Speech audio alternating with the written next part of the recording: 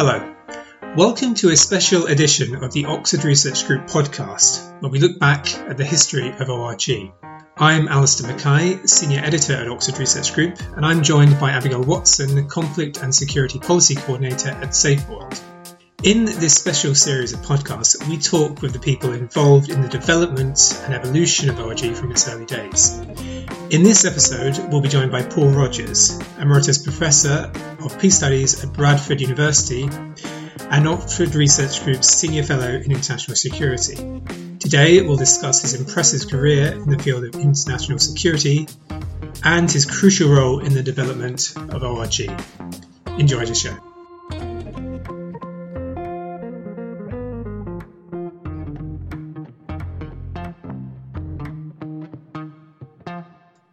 Okay, thank you very much to Professor Paul Rogers for joining us. It would be great to start at the beginning, Paul. Could you tell us a bit about your early career? Well, I went to Imperial College in the early 60s to read life sciences and ended up in the third year specialising in plant pathology. So basically, I was looking at plant diseases, what they cause by, how you treat them, and what sort of epidemics they face. While I was an undergraduate, I got very interested in international relations. At Imperial, it was a very international college, even in those days, and we had an international relations society. And that and other things got me interested in international development. I stayed at Imperial as a research assistant and also did a PhD in plant pathology. That involved quite a lot of field work, but quite a lot of other times as well. And one of the things I got heavily involved with was the very early period of development campaigning. There was a group called the Hazelmere Declaration Group, which was doing quite a radical assessment of world trading relations in relation to development. And I was involved in that, although when it finally put out its declaration, I'd already gone to work abroad. There was a group which we had in London called the New Abolitionists, which used the very early experience in parliamentary campaigning to campaign with MPs for an improvement in Britain's aid and trade programme. And I learned a lot through that. I actually shared a flat one summer with Ian Hague, who went on to be one of the key people forming Action for World Development, which eventually progressed into World Development Movement, and now it's a very good and very effective NGO, Global Justice Now. I remember Ian came to our wedding when I came back from a period abroad, but sadly he died a couple of years later in a climbing accident, which I think was a huge loss to the developing movement. When I was a student at Imperial, one of the other students was Claire Scallon, and she was also involved in this work. And I then went to work for 2 years in East Africa, as I was a lecturer at Imperial on a 3-year contract. Spent 2 of those years in East Africa and learned a huge amount about development processes there. When I got back, Claire and I got married and moved to her home village in West Yorkshire. My interest had already moved beyond sort of crop science research. I was interested in development more generally. I'm particularly interested in environmental aspects of development and the potential for conflict over resources, starting obviously with food resources. So when I came back to Britain at the end of my contract, I got a job at one of the new polytechnics in Huddersfield, which was actually trying to develop an entirely new type of program, not uncommon these days, but really pioneering then. And it was a degree called a BSc Honours in Human Ecology, and it combined basically ecology, the life sciences generally, geography, economics and politics in a single degree. As I say, you can do that now, but it was very rare then. And I was very heavily involved with about half a dozen other staff in this and learnt a huge amount from it.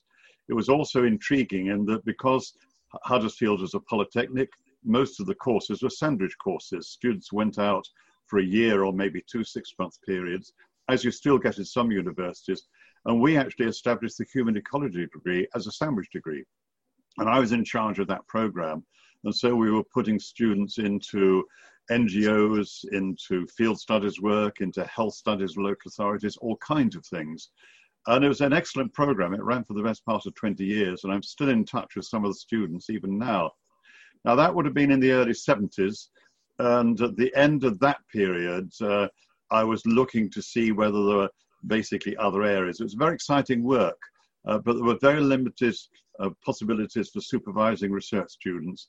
And also I was getting in some ways even more interested in the activist side of things. And so a job came up in Bradford at the quite young Peace Studies department. And so I basically applied for it and got it and moved there in the beginning of 1979. I should add that we lived in what had been Claire's own family cottage in Kirkburton. We had a little bit of land, so we actually were pretty home-based as well. And Claire was actually an agricultural botanist by original training. So we basically carried on our interest in both flower and particularly vegetable gardening and developed that. And we kept some poultry and goats and things when our children were young.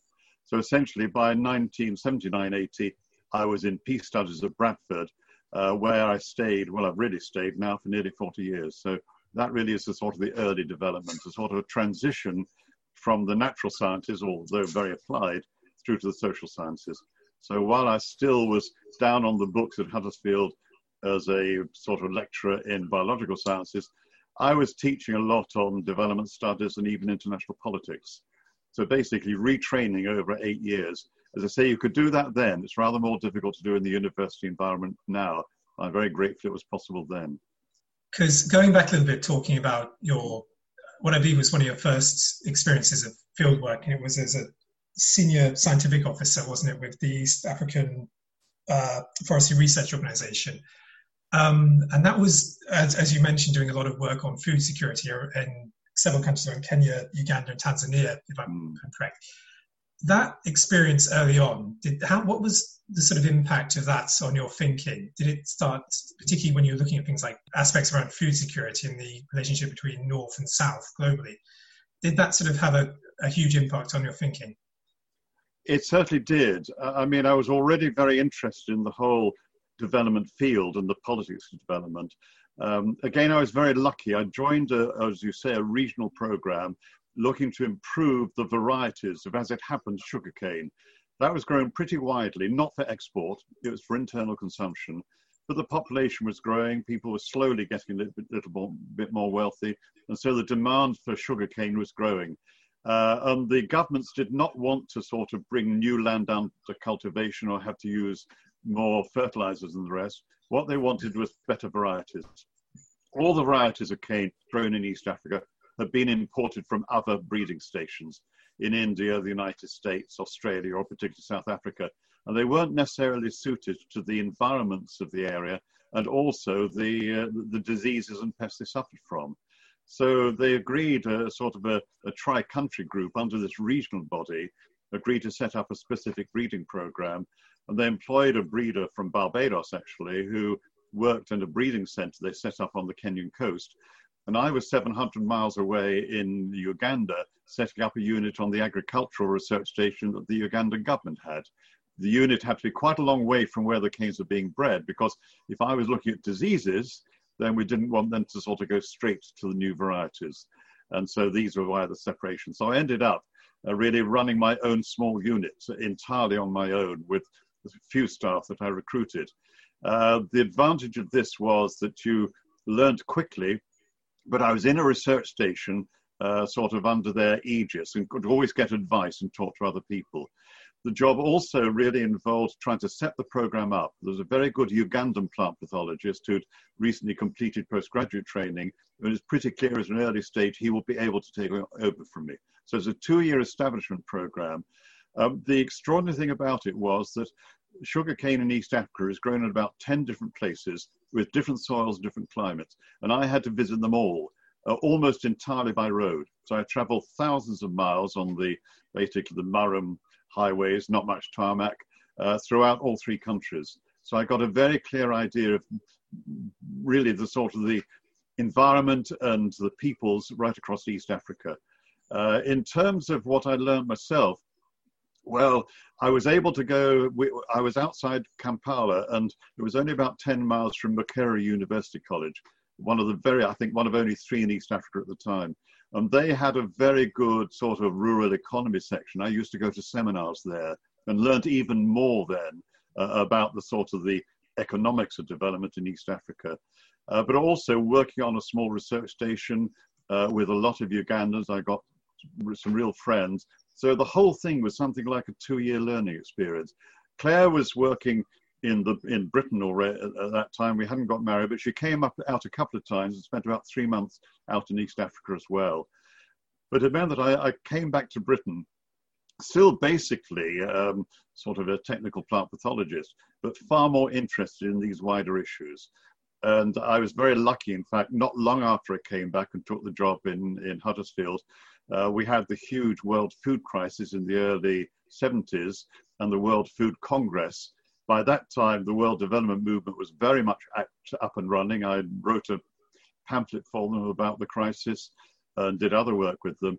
And I was able to go to the Food Congress in Rome, huge international thing, called at short notice because of the crisis, and got a press ticket because I was actually reporting for their newspaper. So that, again, a real learning experience. I was already moving more to environmental science teaching, but again, I was lucky in many ways throughout that early period. Such a unique career path. Yes. Well, that's not what they teach at career schools. Yes. A good friend, I mean, somebody I got to know fairly well. I mean, I'm a non-theist now, but I was actually brought up as a Catholic, and I got to know the Catholic chaplain at London University, somebody by the name of Bruce Kent. And so Bruce and I have been friends for 50 years or so. And my PhD was actually, well, the full title was, let me get it right, the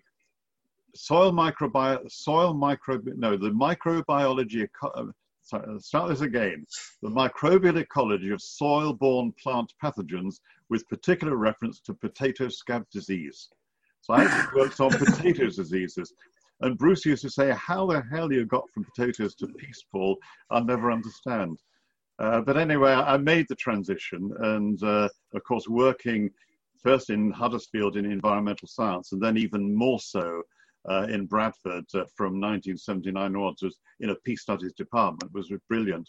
And I got hired there partly because of my experience in running a sandwich course, because peace studies did the same, but also because I was quite strong on the environmental side, and they wanted somebody even then, this is the late 70s, who could teach sort of about ecological issues and ecological politics. Again, very far-sighted in many ways of them. Yeah, that's great. I'm also interested in, even in your early days of studying something which seems so far away from what you later studied, there's that strand of activism which goes alongside your research. It's interesting, and it doesn't seem that common for academia to have such a clear focus on what it wants to achieve with the research that it's undertaking. I wonder how much the relationship with activism and academia, which carried on throughout your career, impacted each other, how the academia impacted activism and vice versa. Yes. Well, firstly, I mean, my actual academic study was in plant pathology, which is very applied. I mean, it included setting up and running field trials on disease treatments on farms, even when I was just doing a PhD. So it wasn't in any sense purely a theoretical thing. And most plant pathologists are actually, really pretty applied. I mean, Norman Borlaug, who was described as one of the originators of the Green Revolution, those miracle rices, was actually a plant pathologist by original training. And so you do see that as a feature of it. I suppose in a sense, when you look around, there are plenty of academics who individually are also very much involved in policy and activism. I mean, Oxford Research Group has been associated with many of them. And I was lucky in a way in that in Huddersfield, we had a small group of people who were really very interested in environmental issues and would work with activists and NGOs. They themselves were not necessarily activists. I mean, I was, for a very short period, I think was on the council of CND in the early 1980s. But if I was involved in activism, it was much more trying to provide a research background and writing policy papers, not sort of activism in the sense, I mean, I'd go on demonstrations, and Claire would as well, but that wasn't sort of at the front of it. So in a sense, it was very much in parallel, but in some ways, I mean, I was incredibly lucky in both of those jobs, both in Huddersfield and in Bradford, that I was getting paid for what I wanted to do. Although your first requirement in a university is to do the work that the university requires, not just in the teaching, but in the academic publishing. Beyond that, you have quite a lot of leeway. It's much more bureaucratic now than 30, 40 years ago, but you still have some leeway. And essentially, many of the staff in peace studies, for example, over the years have done a lot of what they simply call double publishing. So you will do the academic work, fully referenced, peer-reviewed and the rest, but you might actually adapt that as what you might call grey area publishing, which might make the basis for a policy paper. So, for example, if I was writing something for Oxford Research Group as one of the policy papers, it may well use material that I'd been writing and publishing separately in a different way for the academic press, which was what the university wanted. One of the extraordinary things is the last 10 years or so, in fact, the process of assessing university research has brought in more and more what is called impact. What impact are you having? And one of the paradoxes is that if you're involved in the academy in this sort of way, you're quite sought after. But that's a very different position from even 10 years ago. That really has changed. So, as you mentioned there, a lot of your work recently has been with Oxford Research Group, and it's a huge amount of publications have been released. And since 2003, there's been a regular stream of briefings, which started on the war on terror and then moved on to all kinds of topics. And the most recent one is addressing COVID and the aspects associated with that. But how did you originally become involved in ORG? Well, when I got to Bradford in 79, it was right at the period when Margaret Thatcher had come in, and in 1980 Ronald Reagan was elected in the United States. And it was very clear that there was going to be a period of pretty high east-west tensions. And there were also a number of new nuclear weapon systems which were coming online, both in Europe and in the Soviet Union. And these were basically often first strike weapons, very accurate, which could potentially be used first. And there's just the beginnings of a sort of an anti-nuclear movement redeveloping after its heyday back in the 1960s. And essentially, it seemed to me and a couple of others on the staff that while our research may be in particular areas, we really need to reorientate towards this area. So myself and two colleagues, Malcolm Dando, who was actually originally a neurophysiologist, and Peter van den Dungen, who was an international relations specialist. Peter very much strong on essentially arms control agreements and the rest. He's actually a world expert on peace museums, for example. Malcolm coming more from the bio and chemical side. And essentially we set out fairly systematically to get into this field to provide high quality information. And we did this. The department set up basically a small publication program with not pamphlets in the campaigning sense, but pamphlets in the information sense. And Frank Barnaby, in fact, wrote one of the first ones for us. And I wrote one called simply A Guide to Nuclear Weapons. And that just said what they were and who had them and how many there were and what their purpose was. Very straightforward, just about 40 pages. And it sold like hotcakes, because by 1980 or so, this is becoming a big issue. You probably will have come across E.P. Thompson, the extraordinary historian, radical historian, and he wrote a really key pamphlet around about 1980 called Protest and Survive. And that was in response to a government publication, which ridiculously was Protect and Survive, how the householder could survive a nuclear blast. And he basically, he parodied it and took it apart. But Thompson then got started, people asked him to do lectures around the country, and a group of activists in Bradford asked him to come and speak in Bradford. This, I think, would be late 1980. And essentially, he came, and they'd asked me if I'd chair the meeting, because in peace studies and working in this area. And I remember they hired a hall, 200-seater hall, just behind the main old Methodist hall, a huge one in the centre of Bradford.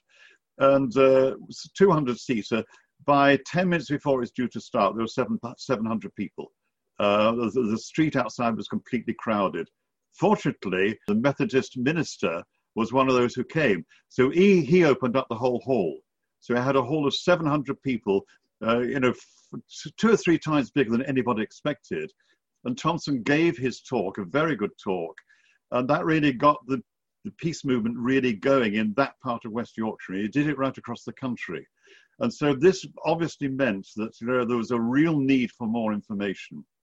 I actually talked to him in the pub afterwards that evening and asked him whether there's anything a small department of peace studies could do. I mean, we had about 10 staff. There were only 3 or 4 of us working on these issues, covering a lot of very good issues elsewhere. And he said, well, why don't you run sort of speaker weekends to train people to speak in public on this subject? And we did 2 of those. I ran the first and Nigel Young ran the second. And volunteers put people up in their homes. And we got 50 or 60 people from around the country to each one. And that actually gave a huge boost to knowledge within CND. Also helped the department no end because it made us better known. A couple of years after this, I think it would probably be about 1983, I think it was a letter from somebody called Cilla Elworthy. And she said that she was interested in setting up some sort of group to look at how nuclear decisions were made. And I invited her up to the department, and she spent quite a lot of time with Malcolm, with Peter, 1 or 2 other of our staff, and with me. And we went through this. And she said what she intended to do. And we actually came up with the name Oxford Research Group at that particular meeting. And essentially, that was my first connection with her. And it wasn't a strong connection in the 1980s. They were doing some extremely interesting work. One of the key people, in fact, was Oliver Ramsbottom, who joined them. And he later came to Bradford and ended up as a professor of conflict resolution and head of department. So there'd been a very close link in that way. During the course of the 1980s and 1990s, I had occasional contact with them. I think I went to 1 or 2 meetings, spoken the rest. And of course, all the ORG work then was going on primarily on how you bring people together to talk about these issues, including very senior people. And the idea originally was to try and link senior people who took the nuclear weapons decisions with ordinary people who are concerned about it. This was not just Britain. They wanted to talk to all the people in different countries who had nuclear weapons. And basically, Cilla and the group were incredibly good at getting in touch with people. They formed quite a decent relationship with the Chinese nuclear planners even. And so that was going on very much through that time. I only got a closer relationship, in fact, around about 1998 or 1999. At the end of the Cold War period, by 1990, the need to be working so intensely on nuclear issues basically declined. And I went back to my sort of original interest, which was looking at the combination of economic, environmental, and security elements in terms of what makes the world tick. And essentially, that took a lot of the time towards the end of that decade. I also did 6 years as head of department, which is a pretty time-consuming thing. And right at the end of the decade, I wrote a book which was called Losing Control, which tried to bring these together and said that basically the real markers for insecurity in the long term will be things like climate change, marginalization, and this idea that you can maintain control, lidism as I called it. You keep the lid on things rather than going below. And basically this wouldn't work because you could always find that, in a sense, as one American strategist called it, there would always be the ways in which the weak could take up arms against the strong. And I wrote that book, I wrote it in 1999, 2000. It came out in early 2001 and more or less sank like a stone. And this was because people didn't believe that, there was any danger. Come 9/11, it all changed. I did a second edition very rapidly by adding a chapter, but that went into several languages and sort of spread around pretty widely. At about just before then, I think at the start of 2001, Cilla had actually got in touch and said, would I be interested in doing a bit of work with them, really to parallel Frank Barnaby's excellent work on nuclear weapons, but look at it from more of a policy angle. And that seemed quite interesting. I'd just given up the headship, so I had a bit of time to spare. So I started doing that, which meant that I was already working with ORG. It was actually a day a week. They got the funding to buy me out of teaching for a day a week when 9/11 came round. And that was really the start of this other strand in ORG's work. I mean, there'd been many different strands, but this became quite a major one. And in fact, immediately after 9/11, the view that Cilla took, the other ORG people and I took, was that in fact to go to war with Al-Qaeda was a mistake. To treat a group like that as basically an enemy worth fighting in an all-out war would probably be what they wanted. They wanted that kind of conflict. And what we were arguing for was you take the legal route. We published a paper which Scylla and I wrote pretty quickly in October, only about 6 or 7 weeks after 9/11, arguing this very strongly. And that was one of the few examples of a think tank basically thinking differently. And essentially, ORG kept that particular line right through, and a series of publications in the early 2000s, as you mentioned, the monthly briefings which followed later were all about that theme.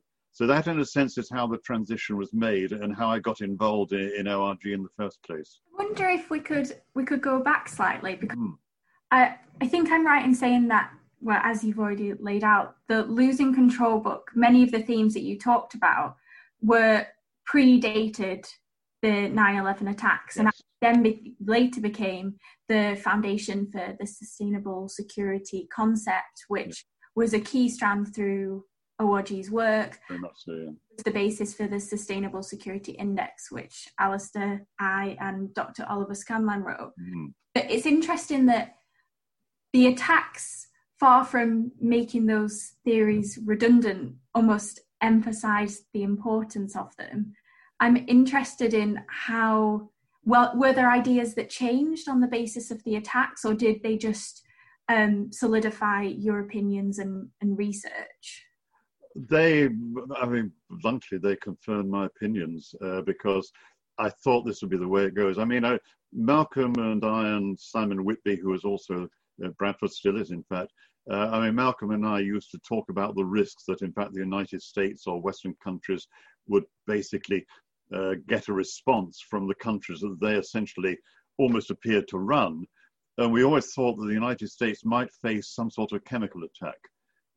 Even though when you look back on it, and I've actually mentioned in Losing Control, there has been the attempt to destroy the World Trade Center back in 1993, which came fairly near success. And so, just ordinary explosive correctly placed could do massive damage.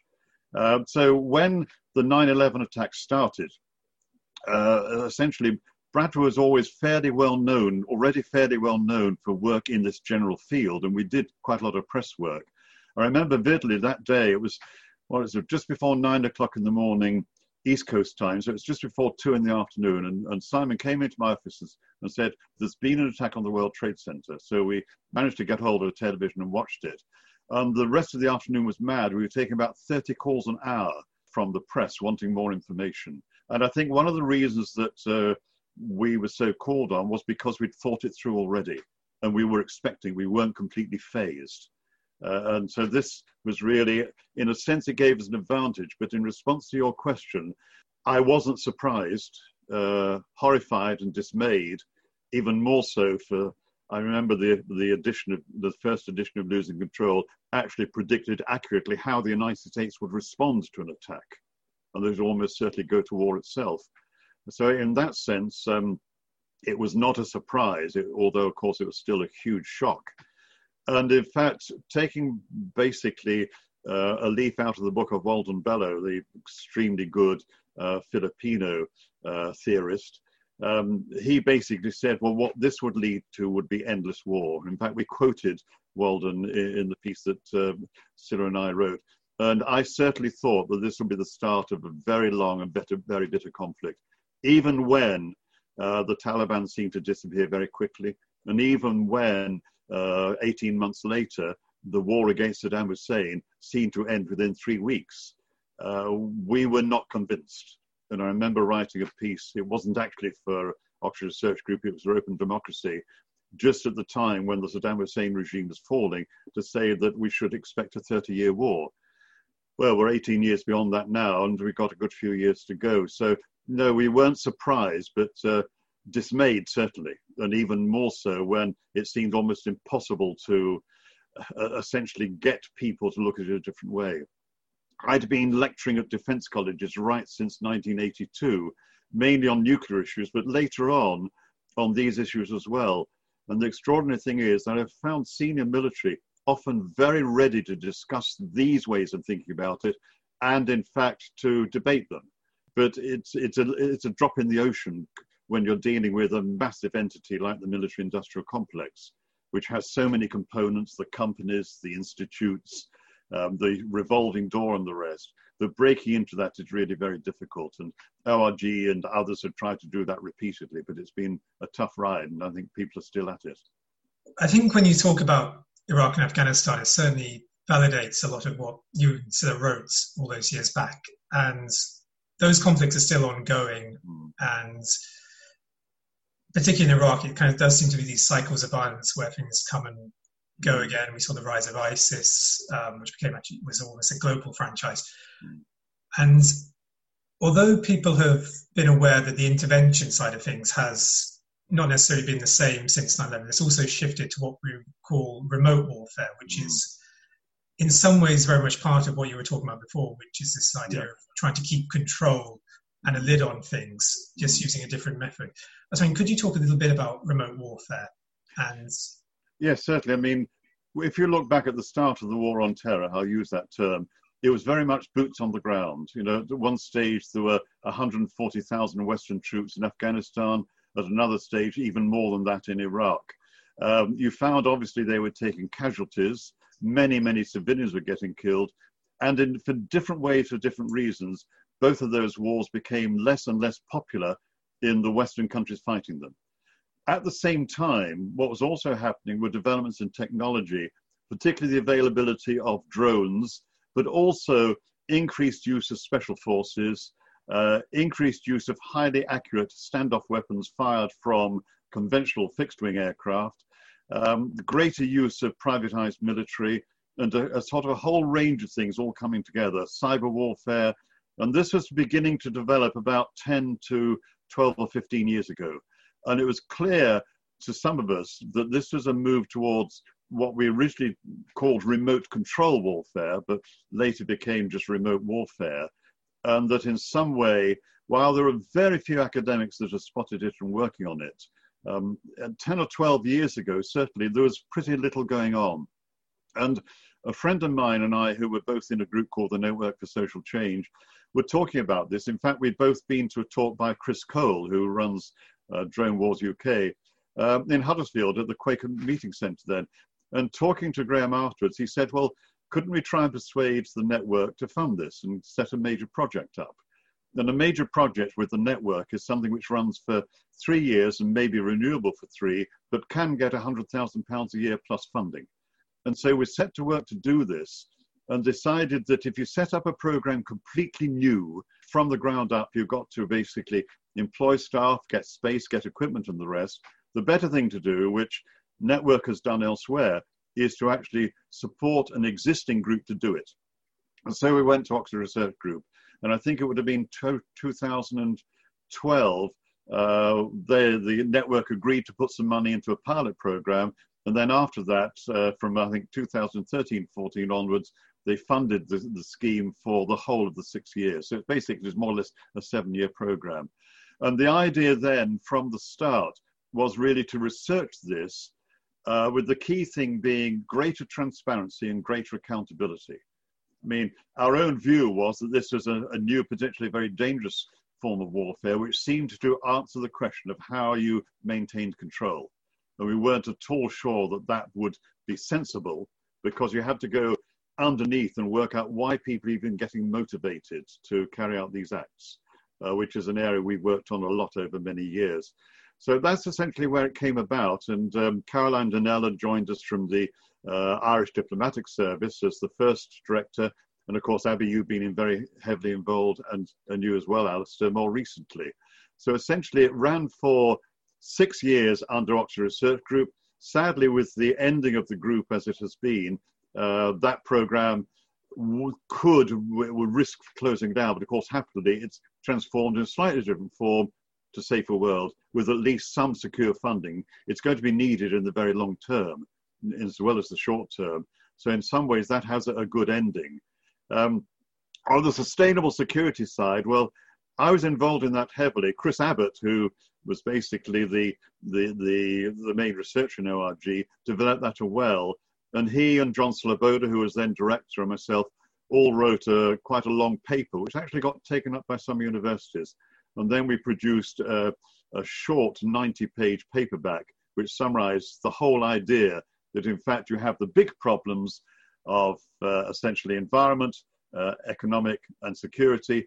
You've got to look at them together if you're actually going to get an idea about how you have genuine security.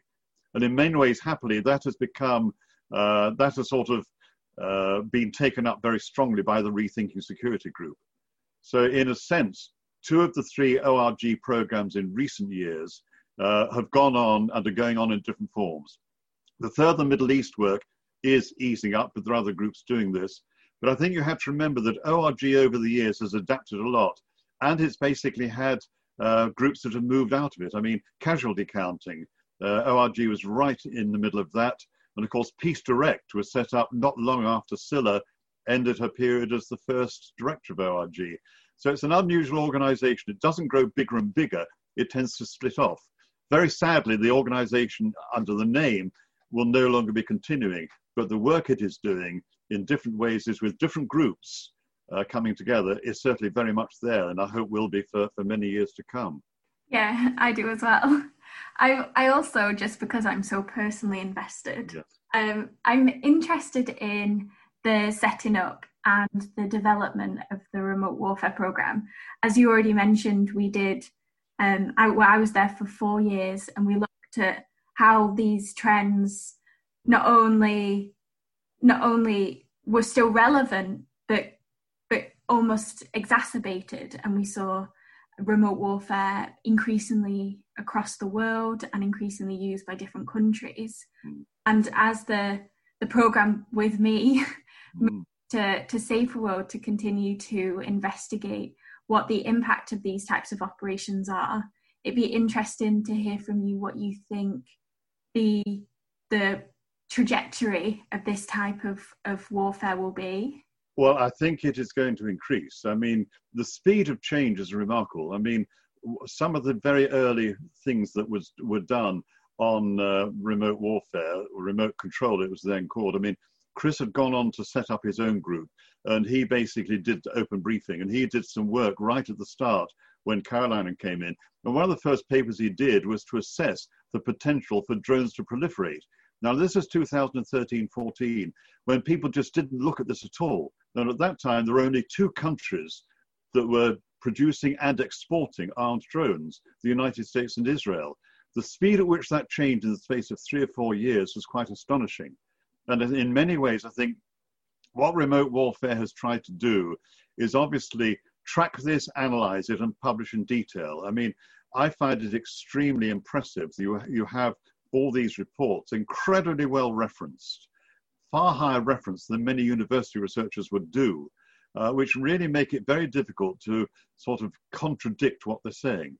And the work on special forces, on militias, on basically, well, that early one on the floating armories, a whole range of work was done. And also, I think what the remote warfare program has done, not easy to really spot so much, is it's encouraged a lot of work in universities, a lot of research going on, which probably wouldn't have happened.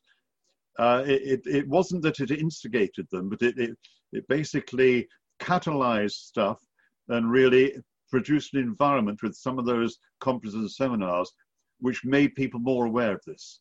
As far as the actual nature of remote warfare is concerned, well, US Special Operations Command now has the best part of 70,000 people in it. That's not far short of the size of the entire British Army.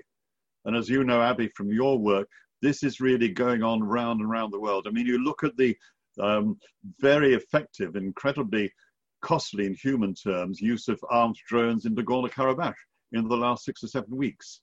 That is almost becoming the desired form of warfare. Privatized military, local militias, the drones, the special forces, that is essentially how control is being maintained. And I've no doubt at all that all those different methods and tactics are and will be deployed more and more by radical groups.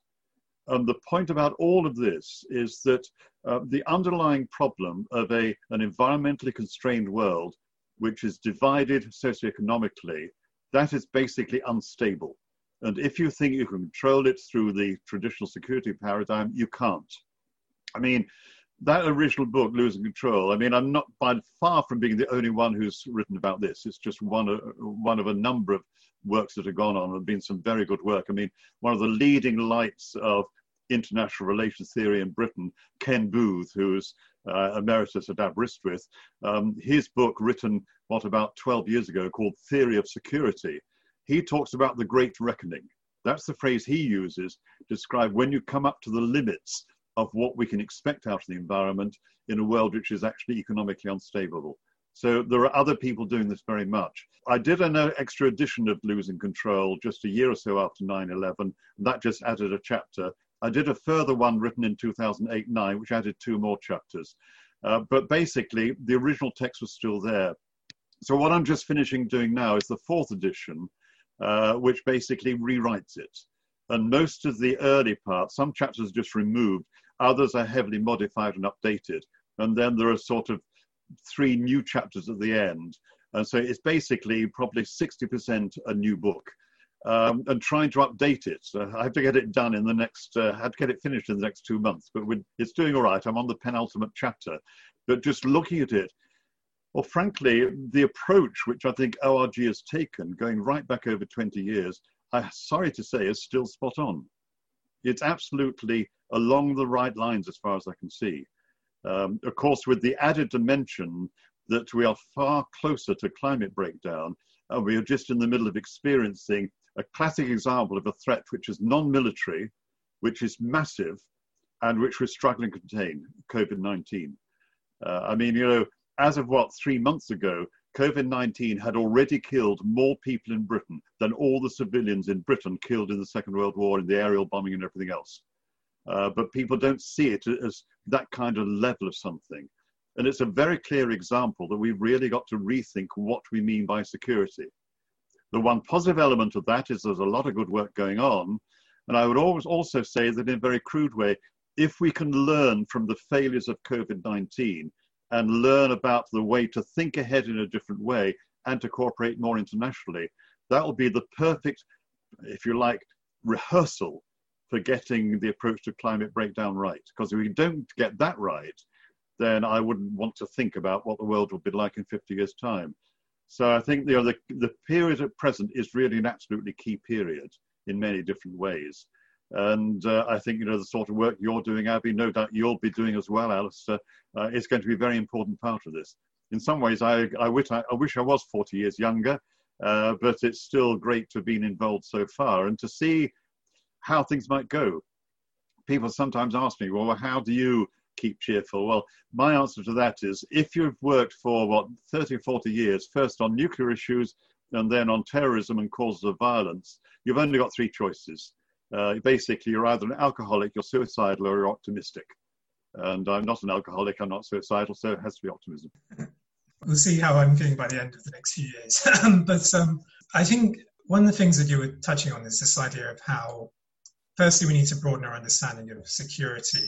And I think COVID is a very potent illustration of this. It's a non-military threat. It's one that has completely laid level the whole system as we know it in the West and elsewhere.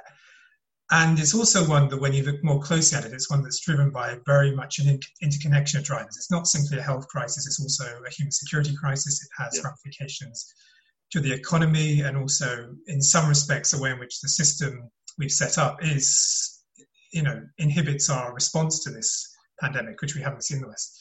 When we sort of look at these threats, and it's always, I think, for ORG about also being ahead of the curve and spotting things that might emerge.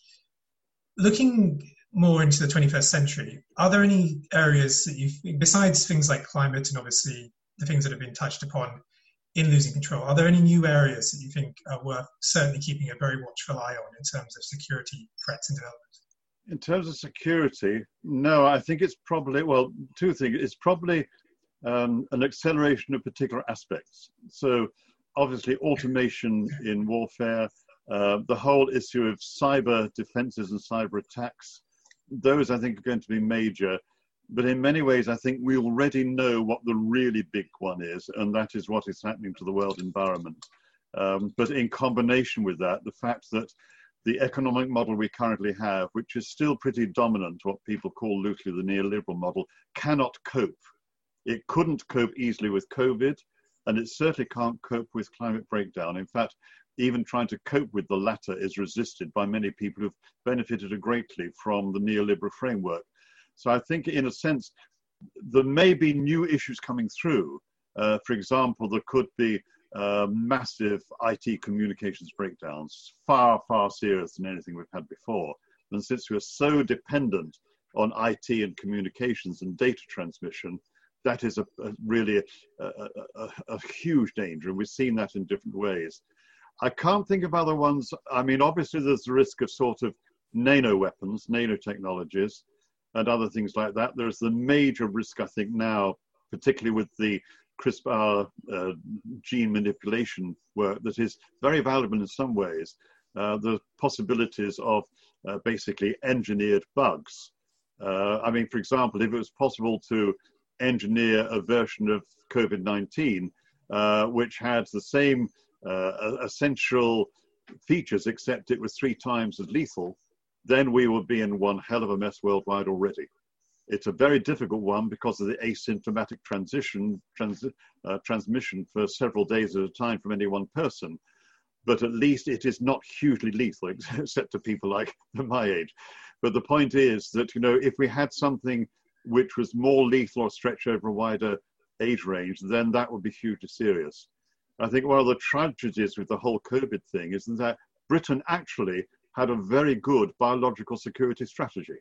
40-page document came out more than 2 years ago now, and it said it all. But the government did not follow its own policy. It never really recognized the potential significance of this, even though epidemiologists were saying it, because it didn't think about security in that way. And so that I think is going to be the huge, if we do learn that lesson and sort of think the unexpected, then we may stand a better chance of preparing and acting much quicker, but you've got to act cooperatively. In some ways, I think the end of the Trump era, we hope is a complete end, and the coming of Biden will help, although of course that doesn't in any way address the fundamental problems with the economic model that we're all using at present. But at least in other respects, I think it would help. But the problem is we are so concerned with seeing things in a traditional control paradigm of military thinking that in the push comes to shove, you are in a position to use power to maintain security. And we've not recognized that that is completely inappropriate for the big challenges that we're facing. Just to finish, although I'd love to talk about this all day, I think we've already mentioned it in the conversation today, but one of the key things ORG did was to provide an evidence base to say the things that you've just said, that this isn't going to work. With ORG closing at the end of the year, I'm interested to hear what you think we as in individuals and organisations working in the peace building and conflict space, what should we be doing to make up for the loss of Oxford Research Group's work? I think I'm pretty hopeful that a lot of the work will continue in different ways. I mean, you're very much part of it, and I think the rethinking security thinking is another way of doing it. And that's, I think, going to do a lot of this work. So I think it will continue in different ways. I suppose looking back, if there were 2 areas which I think aids one in doing this, one is what you just said, really good research, applied research, which basically gives you chapter and verse. The other one, well, curiously, one of the most interesting writers on nuclear issues was Mike Maguire. He died fairly recently. He's a ripe old age, and he was a naval officer who was an attaché in Moscow at one time, British naval officer. He became a leading criminologist and then wrote marvelously about the ethical issues of nuclear weapons, and very effectively. He wrote in some of the major journals. And I remember once one of I think it was the Defense Select Committee, invited evidence on what were the long-term future threats. And Mike and I ended up the same afternoon giving oral evidence. And so I think the chair asked at the start, he asked me, well, what do you think are the major threats? And I said, well, basically marginalization and environmental issues and old thinking about security. And there was sort of a rather gulp round the area. But he then allowed me to develop a bit. And I remember Mike saying at the end, he said, Paul, What you've got is what we all have to remember, and that is the capability of saying outrageous things acceptably. And the point about that is, things which may be quite outside the board in terms of how people are thinking. If you argue them from a basis in fact and having thought it through, then you stand some chance of getting it through. So a combination of really knowing your stuff, but maintaining your commitment and being able to argue your case. Everybody does not have to do the research. You just have to be aware of the old thing that knowledge is power. And as long as there are enough people like ORG to do this work, that is the vital thing. I remember the previous head of department to me, a very experienced, wise Irish guy, James O'Connell, saying that somebody asked him, well, is your Peace Studies school activist? He said, no, scholarship is our activism. What I meant by that is we support the activists and any others who are interested. And this is a really crucial role for a university to do. So I think that's probably an excellent point place to end in. I think it gives a lot of food for thought for people who are going to be continuing the work on the way. Is there anything else you want to add? Yes, just to add one thing. In many ways, looking back on it, still certainly doing a great deal now, I think I've been very fortunate to actually be able to work with all the people I have, especially in Oxford Research Group, but in many other as well. And it's been I don't know, it's been quite a ride, but on the other hand, it's been something which has been hugely enjoyable. You're dealing with very difficult issues, but we live on a small holding. Our 4 sons are scattered around the world. One of them, in fact, is a renewable energy engineer. Another works partly on maritime wind power. So some of them are working in the field. But in a sense, I think managing to combine we lived in the same place for 50 years or so, with the outside work has been an added advantage in many ways, because it gives you a sense of perspective. Because basically, if you've got a greenhouse full of tomatoes and you forget to water them one morning on a hot day, they can be dead by the evening. So it does remind you that there are different priorities for different things, and not to get completely immersed in the body politic and the body academic all the time. Paul, thanks very much. Thank you. And many thanks to all of our listeners for tuning in. We hope you enjoyed the discussion as much as we did. Oxford Research Group is closing at the end of the year. The Remote Warfare Programme has moved to SaferWorld under the new name of the Security Policy Change Programme. In the new year, this podcast will also be taken over by SaferWorld. But for now, you can listen to all previous episodes of our podcast free of charge on the ORG site by following the link at the top of the page. To all our listeners, we wish you a fond farewell from ORG. Goodbye.